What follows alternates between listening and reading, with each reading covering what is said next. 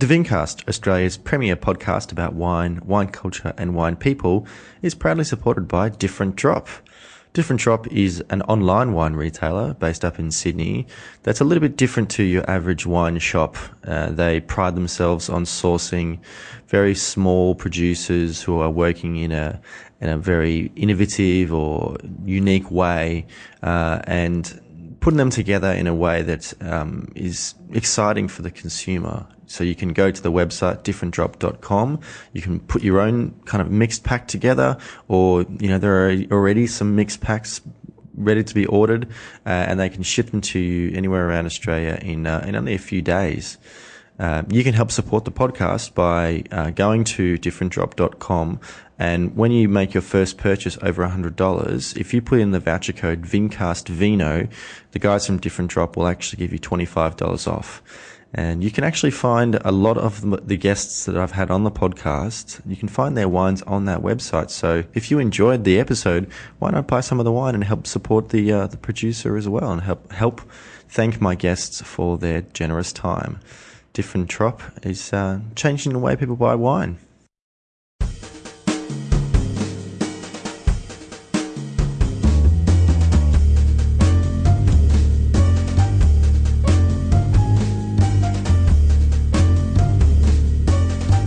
On this episode 54 of the Vincast, I chat with Tom Belford, one half of Bobar Wines, based in the Yarra Valley.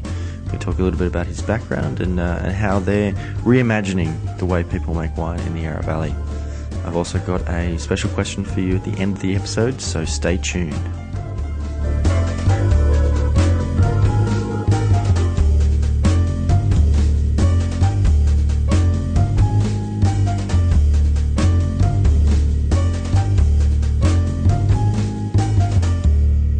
Hello and welcome to another episode of the Vincast. My name is James Guestbrook, otherwise known as the Intrepid Wino, and thank you very much for tuning in. Really exciting guest I've got for this episode. I'm looking forward to hearing what everyone thinks. I'm sure people will be somewhat familiar with the wines because they've got a bit of a cult following here in Australia, but really interesting chat, and I hope you enjoy it. Of course, it's great to hear from people, whether it's on social media or even in real life. And I'm really excited because I've got really lots of people coming up to me and saying how much they enjoy the podcast and wanting to be on the show itself. So exciting times ahead, and obviously I really appreciate everyone listening and enjoying the show and letting me know about it. Now, I don't actually have an Ask the Wino question this week. Again, guys, if there's something that you'd like answered on the show, or for me to chat about, even if you want me to chat about it with a guest, let me know. Just use the hashtag AskTheWino on Facebook, Twitter, Instagram, wherever, because I'd love to hear from you. Also, people, you didn't tell me who your favourite WA producer is. Again, I'll ask the question at the end of the episode, so stay tuned for that. And I'd love to hear your answers, and you can actually hear your responses read out on the podcast. So as I mentioned, exciting guest for this week, Tom Belford. He is one half of Bobar Wines with his wife Sally, and they are probably making one of the most exciting Syrah wines in Australia at the moment. Very, very different to your average Australian Syrah. So I'd love to chat with him, and I hope you enjoy it. I'll see you on the other side. Tom, welcome to, the new, Vincast studio. Thanks for making the trek in from the Yarra Valley today, and welcome to the Vincast. My pleasure. So tell me, I typically, as listeners would know, I ask what was the first interaction with wine for you that sort of set you on the path of a passion and career, that kind of thing? I grew up in Yarra Valley, in Yarra Glen. In fact, in the same house I now live in. And the house that I visited with my friend Jacopo and Laura. Yeah. Back in January. Yep, that house.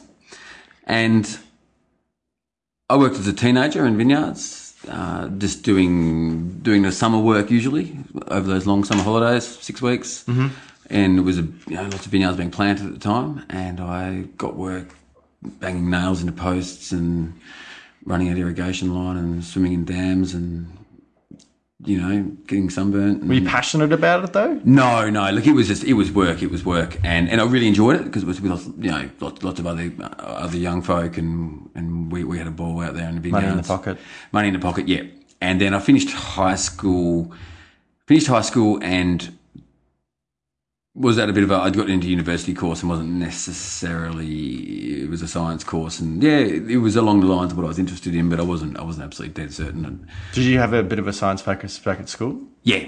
That was my kind of, but it was probably a bit more sort of natural sciences. I didn't necessarily do. I love pure sciences from an interesting point of view. Sure. But I couldn't say I was definitely not going to pursue a career as a chemist or a physicist or something. It just wasn't my interest. Yeah. I'd read a book about it, but I wouldn't do it.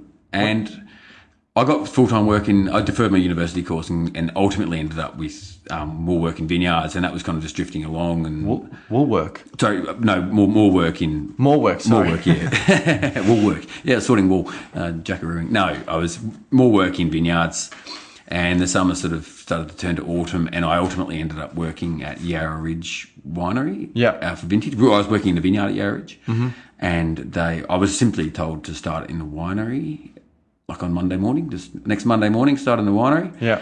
And I was actually going to be working vintage. They just wanted an extra couple of hands for vintage. Sure. And look, I had so much fun. All my friends were off at university and drinking $2 pots.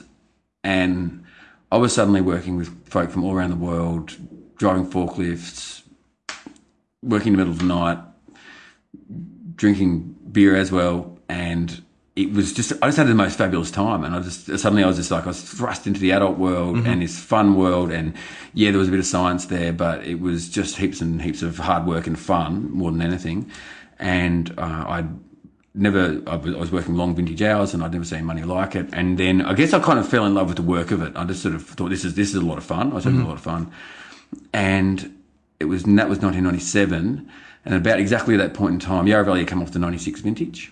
Yeah. The 1996 vintage, which was a cold vintage and made some outstanding Chardonnays and Pinot Noirs. Well, I certainly know, when I was working at Domaine Chandon, 96 was considered a great year for sparkling base. Yeah, and it was a disastrous year for I'm sure there was good Cabernets made, but it was certainly... On the Valley floor, I would think. Yeah. And I guess, you name the likely suspects and they probably make good wines. But what I really... Slightly more elegant expressions, I would think. Yeah. And there would have been some herbaceous and even rotten...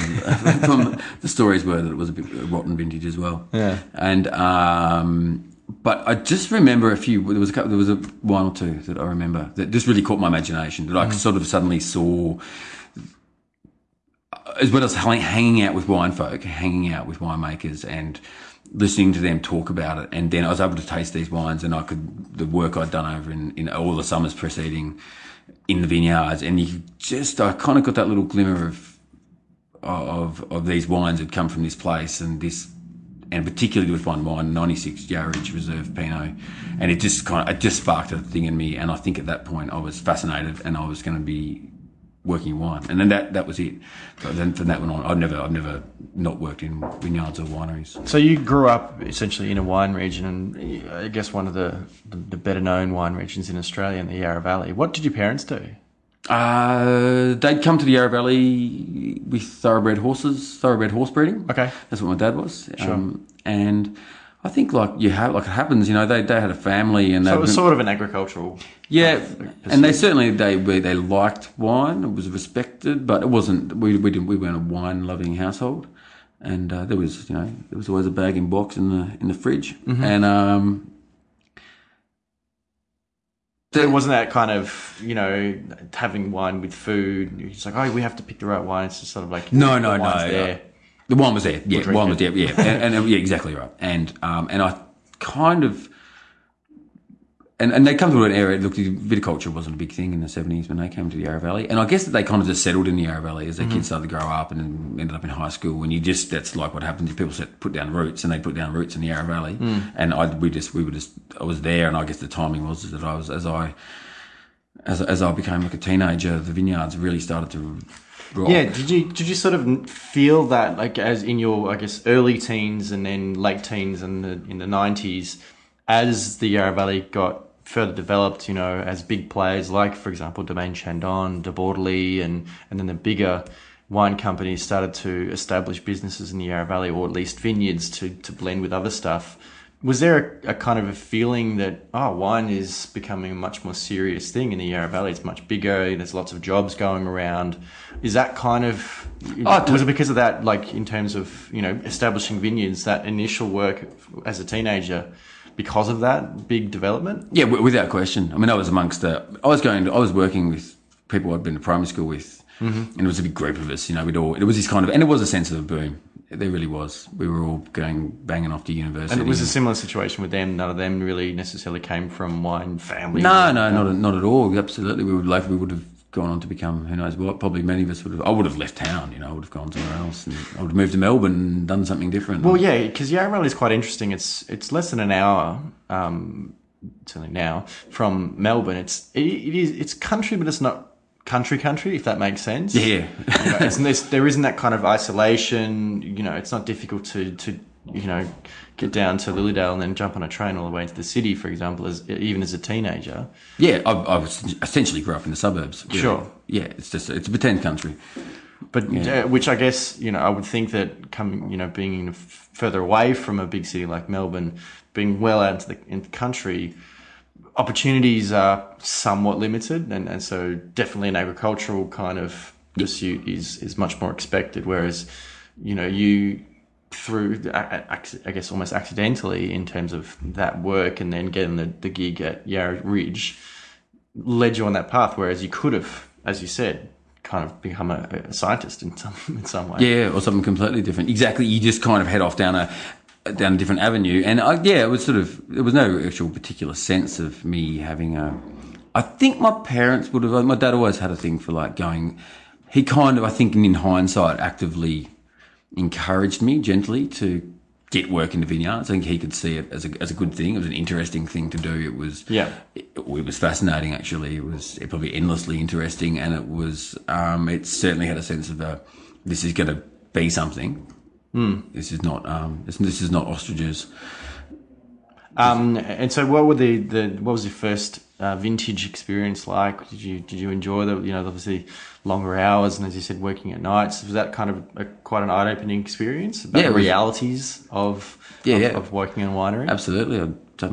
I'd come of age. I was working with it was a crew from Chile. There was a guy we called Chile because he was from Chile, and there was a guy from the UK, and I don't know. I just remember it just being it was eye-opening. It was the real world. I'd gone from high school to, and then and with some of these guys, had they worked vintages in a lot of other places as well, or they weren't sort of rookies like you? No. I remember this guy from the UK, and he worked for a big. I can't remember who it was now, but like a big stately UK wine in the wine trade.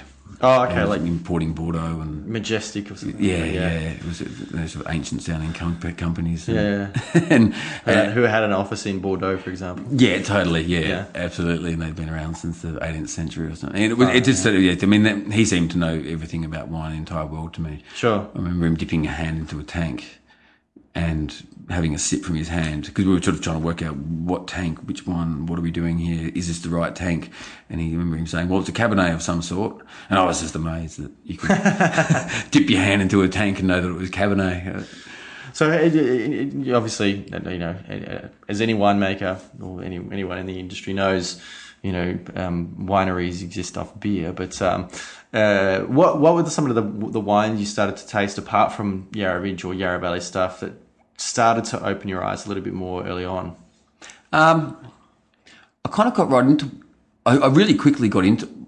Started drinking pretty widely, but pretty commercially. Like, you don't really know. I didn't know much about anything, and I'm just glad sort of what's successful, I guess. Yeah, and in hindsight, I'm really glad that I did it. Like, I remember going to Liquorland and selecting stuff off the shelf like it was the most fascinating thing on earth. And I started in Liquorland, so I had similar kind of. You get to know the big name stuff. You go, okay, cool. You work out the varieties and you work out the regions, and then you start, noticing eventually, site specific and producer nuances and stuff like that. Yeah, and it's a long kind of a path, really. But Clare Riesling, I remember being a thing. I remember loving Clare Riesling. Yeah. And Hunter Valley Semillon. Okay. And that was sort of, I guess, their early wines that kind of caught my imagination, particularly Hunter Semillon. And I remember we used to get wine allowance off Muldara. We were owned by, Yarra Ridge was owned by Muldara Blass. And Sure. we used to, every month, we could get a case of wine. And an enormous portfolio and I think they owned Rothbury Estate. Oh, wow. And so we were getting Rothbury Estate Semillons. Lots of wine to get. Did you have any kind of mentors early on who sort of would slip you a bottle and say, "Oh, try this, Tom. Try this. What do you think of this?" kind of thing? I can't remember anyone specific, to be honest. It was just sort of I remember really looking up to people. I was essentially vineyard based as well. I worked in vineyards. I worked in the winery and vintage usually, but I worked in vineyards, and that was what my work was. And up until 10 years ago, that's all I did. Sure. I generally worked vintage because I loved it in the winery, in the cellar. But I was vineyard based, so essentially farming based. That was my kind of, in many ways, when I talk about sort of pursuing science or something, I did really want to become a farmer. And grape farming was a thing to do. Yeah. So out in the vineyard, look, wine isn't such a big thing. So, yeah, well, in fact, my guest a few weeks ago, Tess Brown, she had a similar experience as a viticulturalist, as a vineyard. She said, "Yeah, we didn't really drink as much. It's not like all the winemaking students, at Charles Sturt getting together and it's like opening a whole bunch of bottles. We tended not to do that as much. So no, and it's not something spoken about as much. But I was with people, Marcus Satchell and Rob Hall. I went to a university with and worked with Paul Bridgman, and they were people kind of I looked to as they seemed to know an enormous amount because they were working cellar hands and junior winemakers at the same place I was, and so I remember sort of feeding off them a little bit, but something that I probably pursued on my own a little bit. I don't remember a specific mentor at that early stage. Right. Actually, no, I do. Ian McLean at Yarra Yarra Vineyards. I used to work on the weekends. Oh, wow. Up at Yarra Yarra, in the vineyard, like pulling out canes and burning piles of canes. That's what I really remember. That's where I was when Princess died, actually. Oh, wow. But he sort of fed me Yarra Valley Cabernet. So you mentioned studies. When did the study start? 1998. I started a viticulture degree. Okay. At Charles Sturt. Yeah. Okay. So were you doing that by correspondence? Yeah. Yeah. Did you find that challenging? Yes, no. I mean, I guess in the early, I was quite young. I had plenty of time. In the early part of that degree, no. It would seem to be. I studied quite a lot, and it was. It was a lark, and there was always information, and you're young and you're a sponge, and you just kind of love it, and it all seems so important. Yeah. But at Charles Sturt, I met Sally, who's my wife, and who I do Bobar, who's the other half of Bobar. And by the time we finished that degree, we were married and had one kid and one on the way. So the last half of that. How long did the degree take? It took 7 years. Right. So Okay. Took 7 I was going to say, it's like, what were you, like 22? Yeah. Oh, yeah. I was relatively young, but the degree, the study got a lot harder as the years went on. It's just that tyranny of distance and time. Life gets busier, and yeah. In fact, Evo. He said he had similar experience. It took him years to finish his degree. We managed to only lose a year in the end. So.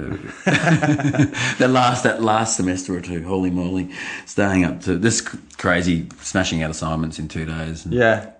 Oh, that's the story of my entire career. Always leave at the last minute. So where was Sally also from the Yarra Valley? Or where did you meet Sally? She grew up in Brisbane. Okay. And I somehow she started to head south from Brisbane and went to, was it New England in northern New South Wales? It's a cool part of New South Wales, a little bit inland, sort of inland from Byron Bay. And cool as in groovy or cool as in cool as in cold. Okay. Yeah. And I think it was quite isolated, pretty uncool actually, I think. And I don't know, somehow along the way she just got obsessed with the idea of cool climate viticulture, and it enrolled in the course, I think. I don't quite know the sequence of events, actually. And then ultimately ended up not in Yass, so not far from Canberra, and working in Hilltops area, and she might have done some work in Murray Bateman. I think that might have been a friend. I can't remember the exact. And she ended up working in a vineyard in Jugiong, so sort of, I don't know what region it would be, Hilltops or sort of closest to Gundagai.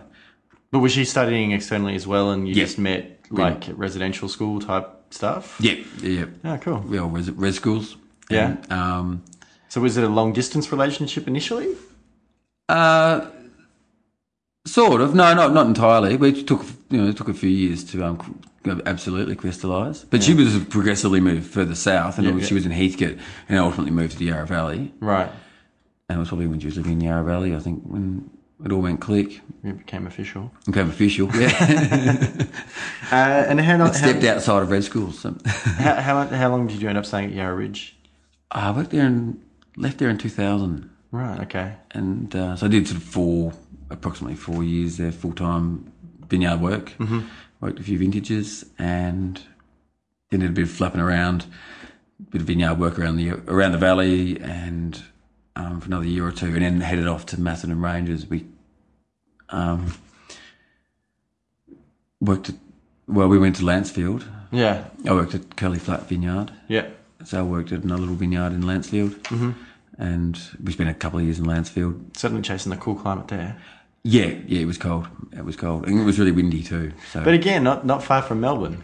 No, in fact, even closer than Yarra Valley. Yeah, it's pretty quick. It's pretty quick. It's an easier drive because there's no houses. It's just you should get onto the Calder and fly down, and it's not like with not that urban sprawl out the east. There's out towards the Yarra Valley. There's houses essentially all the way, suburbs all the way. But so you and Sally both sort of have more of that viticultural focused early on.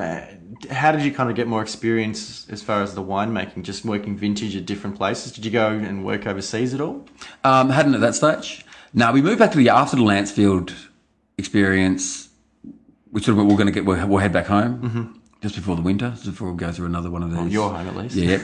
We head back to the Yarra, exactly right, back to my home, and we'll get out of this place before it gets super cold again. And came back to the Yarra Valley, and I sort of at that point went, look, I really want to make wine. This viticulture has been, I guess, in many ways directed entirely towards wine has always been the focus, but because of that delineation in Australia between vineyards and wineries, I'm not working in vineyards. I'm simply not going to get the skills and learn the stuff and hang out with the people that I really want to in order to learn what I really want to, which is how to craft wine. Yeah. And we moved back to the Yarra Valley, and I spent looking for a job, any job really, as a cellar hand.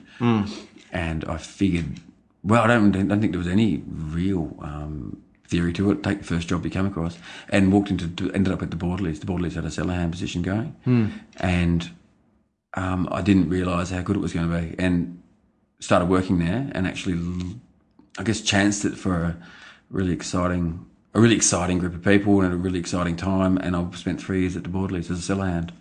Well, certainly, there's some pretty amazing names who were at the Borderley back in those days. Obviously, former guest Bill Downey. And I can imagine, particularly in terms of access to different sites in the Yarra Valley, must have been pretty fantastic to sort of be playing around in the cellars with, different parcels of Pinot and Chardonnay. Yeah, and seeing how they went about it and the general philosophy. I think they were throwing a lot of things around at the time. Like they were really turning up. They were trying out a lot of different, almost simpler ways to make wine. And I just learned enormous. Do you mean, like, when you say simpler, do you mean like a less is more approach? Less is more, yeah. Okay. Look at, they were working hard in the vineyards as well, working on these. They had some really beautiful vineyards. Yeah. At the Dixon's Creek property's got some beautiful blocks. Yeah. And they'd always made great wines off them. There was stuff coming out of the Upper Yarra. They started doing the gear with Phi. Yeah. And there was just some people. Bill Downey was doing his thing, and Paul Bridgman was doing his Shiraz project, and I just sort of chanced. I just got lucky for a time when there was a lot of people. They were learning hard and fast and drinking great wine, but we're talking about a real boom, particularly as cooler climate wines really started to come into favour a lot more, and in terms of premium, and people were happy to pay for good quality wine, and so the opportunities were there. There was a real dream period, I guess, to sort of be learning, all about wine and learning about the Yarra Valley as well. Yeah. I probably didn't realise at the time in many respects. I mean, I was just dragging hose around and pumping wine from one tank to another. Mm-hmm. So you sort of, in many respects, not an outsider, but you're an observer to it. Mm. You, as a cellar hand, I was an observer, and you just kind of let it wash over you a little bit. Or let it soak in. So I was just lucky to be around I learned some good skills and some good ways of thinking about it. And what was Sally doing at that time? She was doing a bit of work at Yarra Yarra, mm-hmm. and we were having babies. Mm. So, somewhat occupied. Yeah, and she had a more important job. So by that stage we had two children. Sure. And we weren't doing any wine of our own. Right. And had you started talking about eventually kind of going down that path, and did you kind of like the idea of becoming a vigneron? Oh, that was without question. I think that was always that's where it was always going. Mm-hmm. It wasn't something that we would. I don't really remember speaking specifically about it, and there was no time frame put on it. But right. That was what we were going to do. Mm-hmm. I've never wanted to get boots in too early. Sort of, I've always been like, I'm not in any great screaming hurry. I really felt like we didn't understand the cellar craft. Sure. At that stage. Sure. And which is what we were doing, was learning cellar craft. Mm-hmm. And by just simply immersing yourself in wine. Sally also worked at the Borderleys during the vintage period. Sure. Just doing the same stuff. Driving that was fun. Yeah. Driving forklift around and rolling barrels around. Yeah. And and it was at the end of the board. And then we split and went overseas. And so where did you go overseas? We went to France for 15 months. We threw it in and took the kids. And where did you end up? We went to there was no real firm plan apart from stay for 2 vintages. Uh-huh. That was the kind of plan, and which everyone said you couldn't do it, so we kind of went, to hell with that, we'll do it. You can't tell us what to do. We couldn't get any visas, so we flew. And and we spent the first 3 months in Champagne, and we did a bit of a cook's tour, really. And we the kids were in school, and so we tended to work a school semester. And I had a working holiday visa, so I could work for 3 months with a single employer. So we tended to do, and a school semester was 3 months, so we tended to do 3 months in a region. Wow. And then we kind of picked the next region based on, I don't know, really. I can't remember.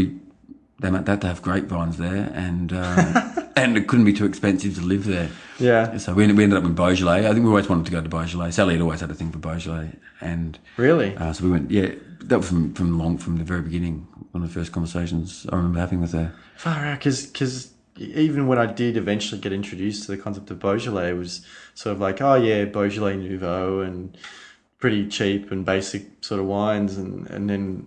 Well, firstly, I started to taste some of the wines, but then I actually went there and went, oh my God, this is totally not what I expected. No, it's Georges Duboeuf kind of pulled the wool over my eyes a little bit. Totally, absolutely. I mean, half the area is Beaujolais, and then about a quarter is Beaujolais Village, and some of those wines are exceptional. Mm. And then after that, there's another 10 appellations of Cru Beaujolais, which are all got distinct personalities. And so we went to Villiers-Morgon in Morgon. And we spent a month there in the middle of winter, at Christmas time, and then we spent some time in Provence, Cahors, further in the southwest of France as well. A month in Sauterne, and then back to Beaujolais. Did you speak French? Not particularly well. Was it an issue? Yeah, we know. It was socially isolated in many respects. It was an issue. I could get work. I got quite good at a work spiel. So I'm looking for work. Spiel. So I might have deceived a few people. Sure. When they employed me, I was like, his French is much worse than what we thought. I actually had that experience in 2012 when I was, looking for work in Germany. Yeah. Said, I can learn, it's fine. And then I got into the cellars, and I didn't really need to speak that much German anyway. You know, there were young guys working in the cellars who all had a reasonable amount of English from school. You know, whereas the people who are sort of, I guess, my parents' age or a little bit younger than that, they didn't speak much English, but it wasn't really an issue. Yeah, well, I found it was a huge issue, language. It was a massive issue. We were out in the country all the time, and not as many people spoke English, I found, as what I expected. No. And especially I did a lot of vineyard work, and out in the vines, very few people. If you go into the touristy areas... Oh, yeah, you can. It's all cool. Like you go to Beaune. Cool. Or you go to Saint-Emilion. Everyone speaks. In fact, it can like be a kind lot of of people who work in the service industry have enough English that they can get by. Absolutely. I found out that first job in Champagne, that was a hard 3 months. That was very hard. Yeah. My French was terrible. Yeah. And out in the vineyards, no one speaks English. No, it was tough. Yeah. It was really tough. And it reminds me, I need to work on my Italian for Sardinia in October. Yeah, do it. I was in Paris a few weeks ago and when I came home, I was pretty like gotta get a second language properly sorted out. Japanese doesn't really help me as much in terms of visiting wineries. No, absolutely not, especially in Sardinia. Yeah. And eventually you came back to Australia? Came back. Back to the Yarra Valley? Back to the Yarra Valley, back home, and chanced upon a winemaking job at Sticks. I mean, I needed a job. We're coming back. We had no coin, no car. When was that? That was in 2008. Okay. Very end of 2008. And you've only just sort of ended the time at Sticks, so that was a fair amount of time you spent there. Almost 7 years. Yeah, 7 years. 7 years I spent doing that job. So I was very inexperienced in some respects. I'd never been exposed. I'd never been a winemaker. Because that was sort of when Sticks was started, wasn't it? Wasn't Yarra Ridge became Sticks, or was it? 2005 they took over that Yarra Ridge. Yeah, that because it was sort of just before I started working in the Yarra Valley, which is in 2006. Yeah, and previously the wines had been made at Punt Road.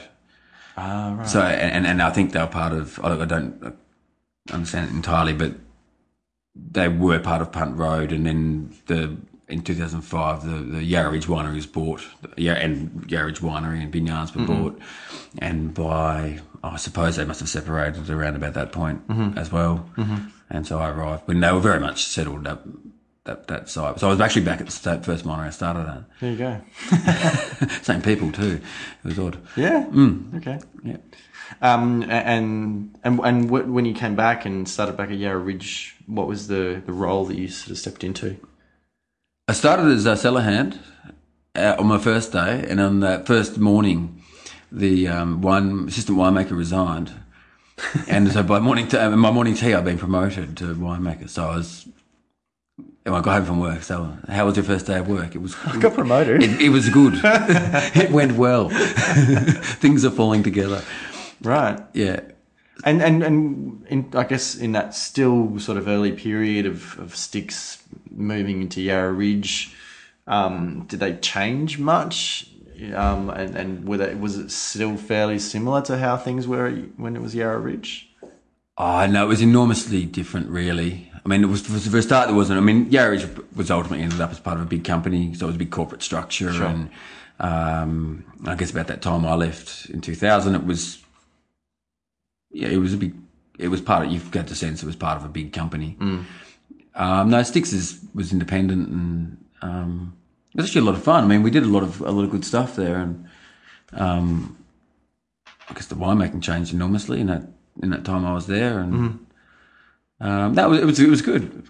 Same crew. I had the same sense about it. I had a sense that it was an independent winery though. When we were grapes came in, wine went out. We were responsible for ourselves. And I remember stocking the Sticks once when I was working at King Godfrey, and I thought, these are great. These are good for the price. Jeez. Yeah, that was always the bang for your buck. The over-deliver. The over-deliver concept. I think everyone should try and aim to do that. But so at what point did you and Sally actually move towards what became Bobar? Almost immediately, but we got back in late November 2008, and stepped into a really, really hot summer. I guess in some respect we might have made wine straight away, but we probably, from memory, we had a few things. We came back with nothing, so we essentially waited 1 year. And in 2009 we had bushfires, and so I'm glad we weren't in any which way. We were, property was damaged. We damaged not badly, but it was a pretty heavy scene, and I was doing my first vintage as a winemaker in any capacity. I was now working as a winemaker for the first time, and then 2010 was our first. We went out looking for a vineyard that following winter in 2009, and we just had a concept of making a light bodied wine, red wine, and so I remember Sally talking about carbonic maceration when I first again Beaujolais, very very first met her, and we just spent all that time in Beaujolais and drinking beautiful Cru Beaujolais, and we were lovely and crunchy. Yeah, and we went, look, what do you have to work with around here? Well, Gamay, but there's not many. There isn't much Gamay, and you're going to be picking you'll be picking something because of a variety, and that's the wrong reason. What we need to do is find a good vineyard and an appropriate variety. So, and you got to work with what you've got. And Merlot, Cabernet, Pinot Noir, I think Shiraz. We decided upon Shiraz that was going to deliver us that crunchy, and we could make it a very versatile variety, and you could go and you could get it too. You could pick it based on a vineyard, and not. It could simply matter of finding the right vineyard. So it was buying fruit. Yeah. And at what point did you start to plant vineyards? We planted a vineyard, so we're still making the Bobar Syrah still comes from that same vineyard. Yep. In Churnside Park. Yep. Where we initially bought fruit and still buy fruit. Yep. And we planted a vineyard in 2004, I think it was, at home. While I was working at the Borderlies, 2005, 2004, something like that. And it's Cabernet Sauvignon. And it's good. You saw the vineyard. It's a fairly big northeast slope, sitting out there looking at the sunshine, and we chose. Look, I like those sort of classical Yarra Valley Cabernet styles. I decided upon Cabernet when I was about 18 years of age. Before I had any baggage, not weighed down by lots of opinion and other people's opinions and everything. So to keep things simple, nice purity. Yeah, keep the decision pure. And we decided, if I chose Cabernet when I was 18, we'll stick with Cabernet now. And we put in Cabernet, and it was not that vineyard's not being a great advertisement for 2 viticulture degrees.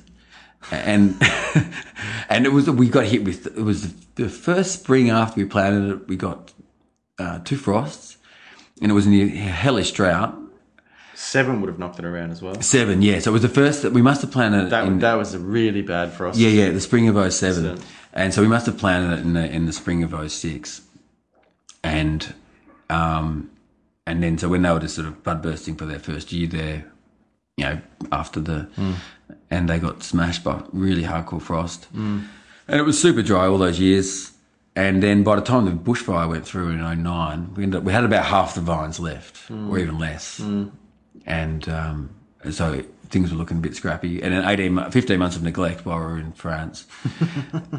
And so it was really only probably 3 years ago that we really went, right, let's get serious here. And we filled in all the gaps. And So in terms of the Syrah still purchased, you started to work with some Chardonnay as well? Yep.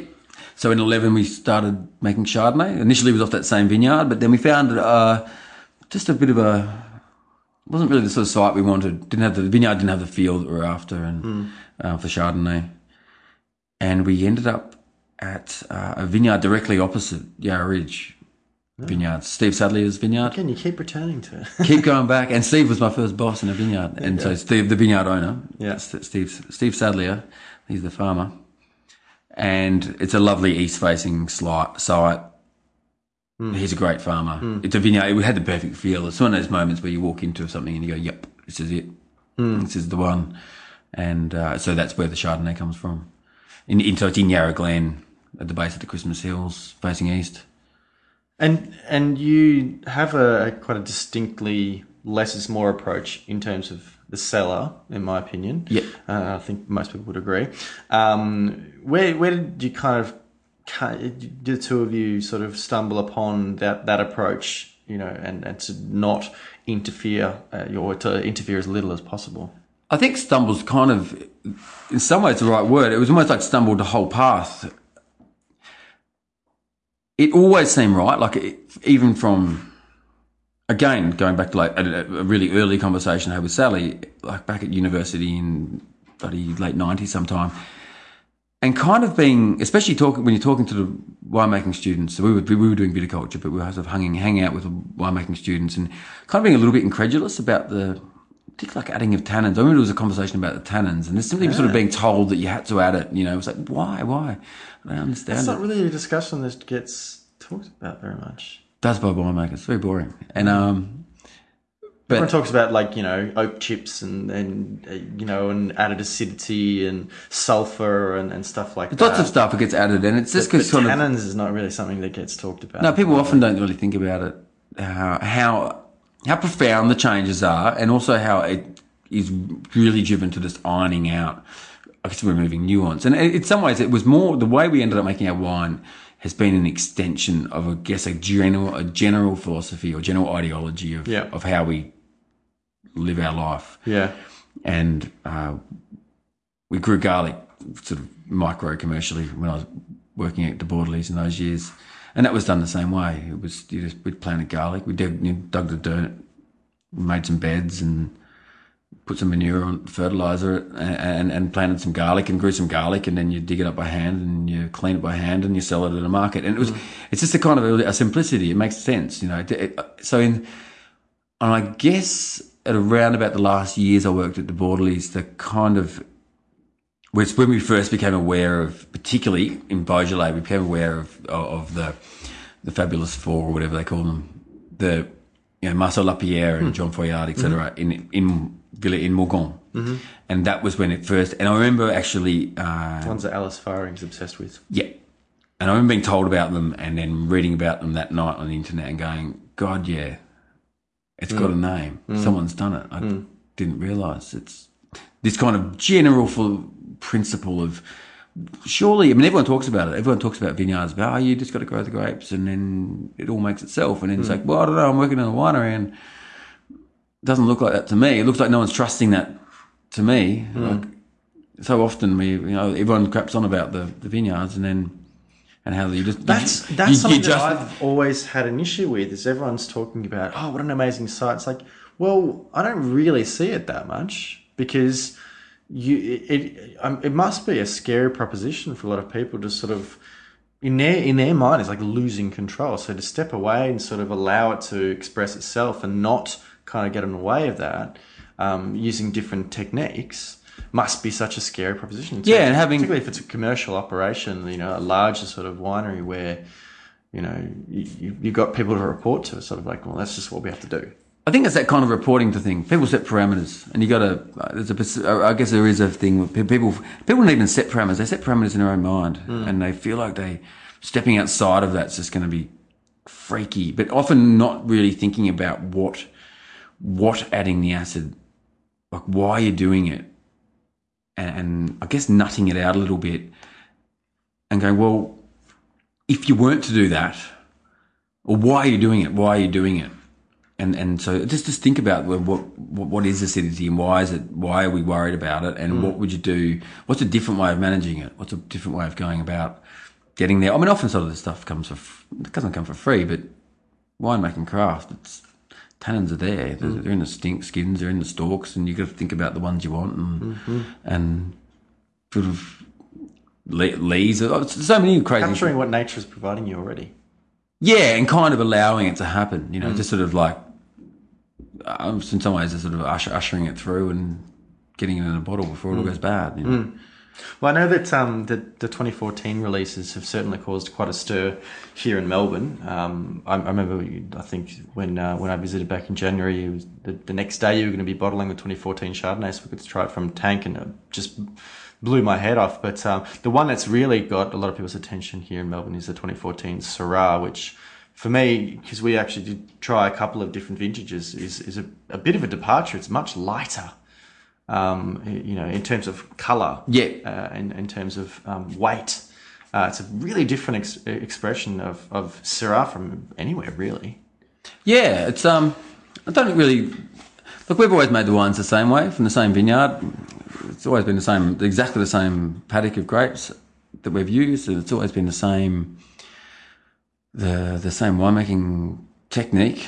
I guess in 14, I don't really know, something went right. Like it almost, you do change things, or you do get better at your craft as it goes along. It's subtle.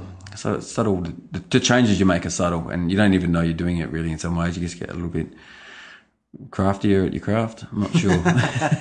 And Sally is sort of got a really good affinity with vineyards, and she decided to pick she picked very quickly upon seeing the vineyard. There was never any hesitation about maybe it should be a few more days, and I guess we don't work with adding acid. We don't add acid, and we'd probably gotten better at not adding acid. So by simply managing that, and one of those things was to don't hesitate at the picking. Like, if you think it's right, things move really fast in those final few days. So if you think it's right to go, like, pick it now. Like, if you pick it in the next 6 hours, if you can, off they come. And I think in the condition of the grapes was really good in 14. We just kind of solid nailed it, and it just held together in the fermenter as a whole bunch. That whole bunch of things held together, and no juice came out. It was, in some respects, almost when we took the cover off it after a week, it was almost like we'd forgotten to make wine. Just made itself. Well, yeah, it still looked like the grapes we put in there. It was amazing. It was amazing. It was quite beautiful. And then what we do is very simple. And I don't really have a firm explanation. There was not like a big departure in technique. It was maybe a departure in style in some respects. It did capture people's imagination. Well, certainly, in terms of, I guess the other thing is media. I'm not sure that's the right word, but people like obviously our friend Daniel Honan, the wine idealist. He's responded to the wines quite profoundly, and I think he talked about Alice Firing when she was here for Rootstock up in Sydney last year, trying the Syrah in the tasting and being quite astonished that this is not Australian Shiraz. And having, I can understand that, having read both of her books, sort of why she would be so, shocked at this expression of Shiraz, and maybe it's because she has that love of Beaujolais as well, or what she considers true Beaujolais. But at the moment, you're still just selling all the wines yourself, and are you exporting much? We've done little bits and pieces over the years. We've sent wine to the UK. We initially, when we first got cracking in 2010. A lot of the wine we sent to UK, and more recently, so 10 and 11, we sold into UK. Not all of it, but certainly a larger amount of it. Yeah. Than we have more recently. We sent little bits of Northern Europe and a bit to Hong Kong. We've done little bits of export, but no, we sell the wine ourselves. Most Melbourne and Sydney, all over Australia, really. Just do into restaurants mostly. And a few retailers, and tend to just... Well, wines are available in small volumes. Yeah. But now that you've left Sticks, I'm assuming that you can focus all of your energies into Bobar, and certainly that answers. I've got a couple of Twitter questions here. David Bicknell, I'm sure people would know who that is, asked why you left Sticks. Obviously, I think you've answered that. But he also asked, any more plans to play Michael Hutchence in future television or film? I guess you probably need to look at a picture of Tom to get that question. I think it caught his imagination one night when he was watching a telly movie on In Excess. That was like last year or the year before. Yeah, he sent me a message. He was like, what are you doing? When I saw that tweet, I was like, I didn't know Tom was an actor. I thought he was being serious. And then Bob Coleman, a.k.a. Mountain Stirrer, asked, still making great bread. Sometimes it's all right. Sometimes it's awful. I bash around with bread, but I don't make it as often as I ought to, as I'd like to. But I think Bob remembers them. I did cook some bread when he came over for lunch, and he must remember it fondly. But thank you very much, obviously, for joining me today. It's been fantastic. What's the best way for people to follow Bobar and you and Sally? We run a fairly lightweight kind of a what do you call it? Communications structure. So there's no website, but you can find us on all the social medias, and give us a buzz. The phone number's on the back label. Yeah, we always have to. Well, first you have to find a bottle. Yeah, like this bottle. Like this bottle you've brought. Oh, and it's coincidentally, that's 2014 Yarra Valley Chardonnay that I enjoyed so much when I visited. But on Twitter, it's Bobar Wine. Bobar Wine, yep. And Facebook, it's Bobar Syrah. Yep. Yeah. Yep. So you'll find them there, but definitely just get in touch. You know, I'm sure you can track them down, and if you can track the wines down, they are definitely well worth a look. But again, thank you very much, Tom, for joining me. Thank you. Thanks as always, guys, for listening to another episode of the Vincast. I have been James Scaresbrook, otherwise known as the Intrepid Wino, and you can follow me on social media on Twitter and Instagram. I'm at Intrepid Wino, and the podcast can be followed on Twitter at the Vincast. You can find me on Facebook, facebook.com/Intrepid Wino. You can also find me on YouTube, on the Intrepid Wino channel. But you can find lots of stuff on my website, intrepidwino.com, including all the episodes of the podcast and lots of different writings that I've done in the past. I'd love for you to subscribe to the podcast on iTunes, Stitcher, Player FM, however you want to. Share the podcast, like it when you see a tweet, that kind of thing. And if you can, leave me a review and a rating on iTunes and Stitcher. That would be fantastic. The question for this week, the wino asks, is what's your favourite grape variety in Australia? I hope you enjoyed this episode, and let Tom and I know if you did. But until next time, bye.